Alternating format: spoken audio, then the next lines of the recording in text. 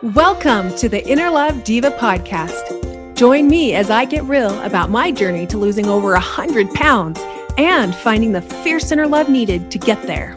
I'm certified life coach Amber Wynn, and I'll share what's empowered me to level up in my relationships, self-confidence, and finally lose weight for the last time. Are you ready? Let's go. Hello, my friends. How are we doing today? Okay, it was my goal to show up for you each week on the podcast to help you possibly refocus and find something inspiring to think about. And I really do appreciate you hanging in there with me and listening to me and sharing with your friends. A really special thanks to everyone who's rated and left me a review. I know that this is the best way for others to find me, so I can hopefully help them as well. So I really appreciate you rating and reviewing.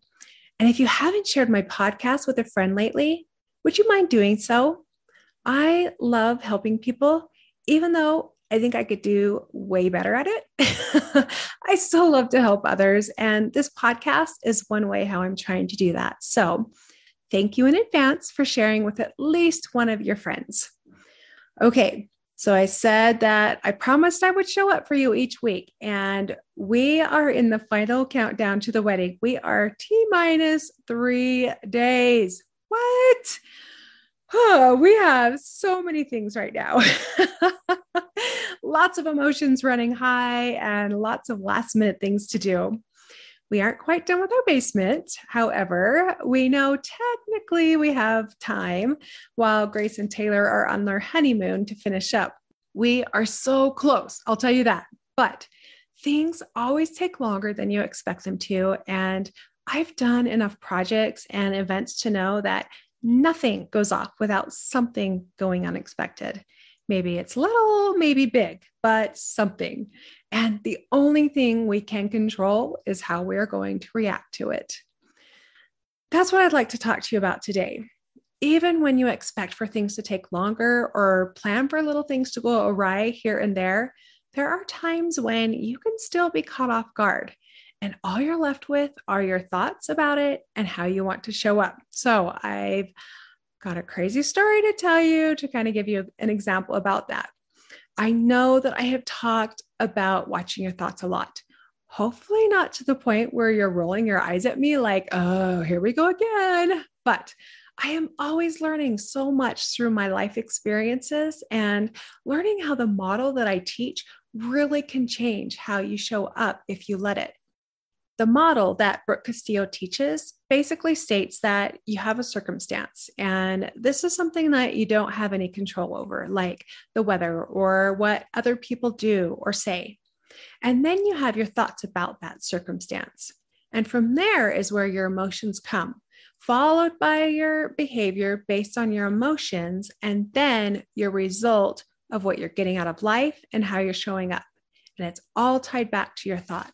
For example, my daughter Grace and I went to our final walkthrough at the venue for her wedding a week and a half ago. Our appointment was at 10 a.m. and we got there and no one was there.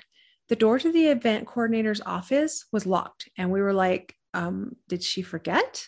So we decided we'd just go and look at the reception room again to refamiliarize ourselves and talk over our plans. Okay, now I'm jumping back 6 months ago.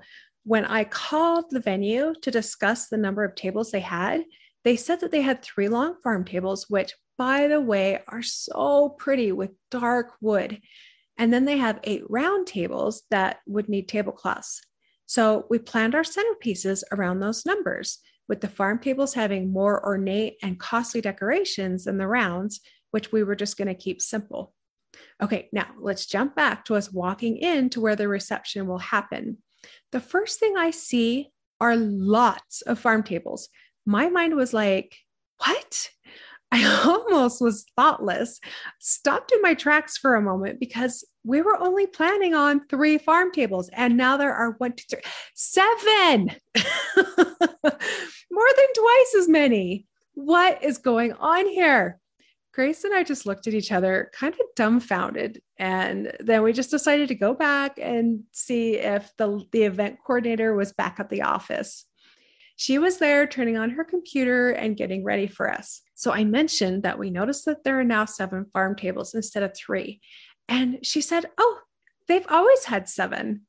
I told her that when I called and talked on the phone, I was told there were 3 plus 1 gift table. To which she replied, "Oh, I'd never tell you that." And I'm thinking, I know I sat there at my kitchen table with my planner and I wrote down exactly what she told me. It seems like each time we've talked to them, they've changed information on us, claiming they never say what they said previously. So if you can imagine, I'm now thinking, I really thought we had everything cleared up. What other surprises are we going to encounter? Keep in mind, we are 2 weeks until the wedding. And I admit I was a little annoyed that they didn't show up for our 10 o'clock appointment until 10:15. And then to find out that now we have 7 farm tables instead of 3, and her acting like I'm the crazy one because she would never tell me 3 farm tables. So at this point, I'm just trying to keep it together and show up calm and professional as we continue to talk about all the final details. And her saying, "Oh, yeah, I'm sure that'll work." My stomach was in knots, bracing for other surprises, thinking, will that work? Really? Will it? Will she change her mind again? We had questions and she acted like she knew the answers, but we knew she wasn't sure. For example, our setup timeline is tight. And they told us that they'd be able to let us know a couple weeks before the event if we could have extra hours. They wouldn't be able to tell us until then in case a golf tournament was scheduled and if they'd need the reception room. So we ask about the extra time and she says, "Well, yes, there is a golf tournament, but it's not very big. So I'll doubt they'll be using the room. I'm sure you'll be able to get a couple extra hours, but I'll double check just in case." So she checks and the coordinator over the tournament comes out and says, "Oh, there is no way you can have extra time. This tournament is huge and has 140 people and it's been scheduled for 6 months now and they'll use it the full time. There is just no way we can give you extra time." I'm thinking, wait a second, if they've known about this tournament for 6 months now, why couldn't they have told us when we met 5 months ago and asked for additional time? Now, I know things change, and maybe that's why they didn't tell us, and I know that there are definitely parts of their job that I don't understand. So I'm trying to see it from their side. I just found it laughable at how our coordinator is trying to be pleasing and tell us we should be able to get more time.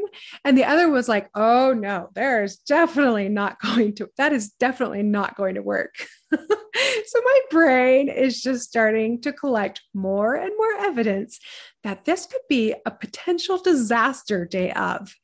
To add to this evidence, as we continue on with this appointment, and we previously were told that at this final appointment, we'd tell them what we wanted to rent from them. So when we asked about it and started going down the list of items, she says, "Oh, no, you just do that online. We don't do that here." My daughter and I just stopped and looked at each other again, like, what? I am really trying to keep it together. I don't want to show up annoyed. I know that I'll regret it later if I allow myself to overreact. And honestly, I know it won't change the fact that the farm table number changed and the rentals are done online, and it won't magically create a new time pocket for setup. Anyways, we wanted to take a look at all the things that they rent out in person because we know online pictures can be a little bit different, especially when you're trying to get an idea of size. So we walked down to the room where they keep all of their rentals, and it turns out some of the items that looked like black iron online were actually rusty brown. And the candles that looked so pretty online were a couple different colors and old looking and faded. And I'm like, no. And the eucalyptus garland was not the pretty blue-green eucalyptus and also looking pretty worn. I'm feeling my shoulders start to tense up as I'm adding to my list of things to do and buy and change. Have you watched the Disney cartoon Inside Out? They have all the emotion characters. You've got the anger character who's red with fire that shoots out of his head when he's really riled up. And then there's fear, who runs back and forth, worrying all the time, playing the what if game. And disgust, who's green and finds everything wrong with everything. Well, imagine these three characters running amok in my brain all at once. Disgust is like, I can't believe she's changing the story again, and she doesn't even care. And fear is like, what are we going to do? What are we going to do? What if we can't get what we need in time? Do we even have enough time? And anger is like, this is unacceptable, totally unprofessional. How much are we paying this place? And I think on the outside, I look like I'm totally keeping it all together. Not too bad. But when my daughter and I have a moment together alone, I asked her if it seemed like I was a little bit annoyed. And she shook her head and said, yeah. Ah, dang it. The model wins again. I was annoyed. And even though I thought I wasn't reacting how I was feeling inside, I was definitely acting annoyed and was acting a bit short with the coordinator. And the story goes on, but I think you're getting the picture. Now, there are times that you're not going to want to change your thinking, and times when just changing your thought won't resonate much because your brain is smarter than that. We can allow our brains to run wild, or we can temper them. And really, that's up to you and what you want to do. But if you're wanting to temper them, I try these few things. One, I try to see their side.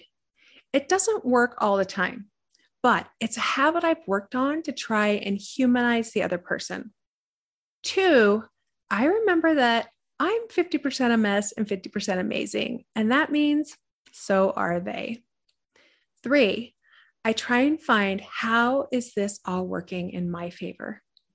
Now, because I'm 50% a mess and 50% amazing, when I find out I'm acting annoyed, it's good to know, because now I can do a self-check and decide if this really is something that I feel like I should be annoyed about. And am I showing up in a way I won't regret later?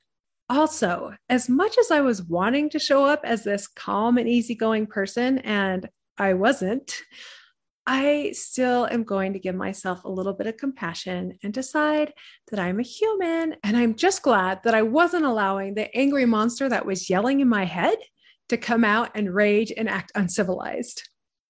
Now I can decide if I'd rather have acted different. And if so, then ask myself, well, what would I change? How could I look at things differently to temper my thoughts more? This is a great rehearsal to prepare me for the next time something unexpected happens.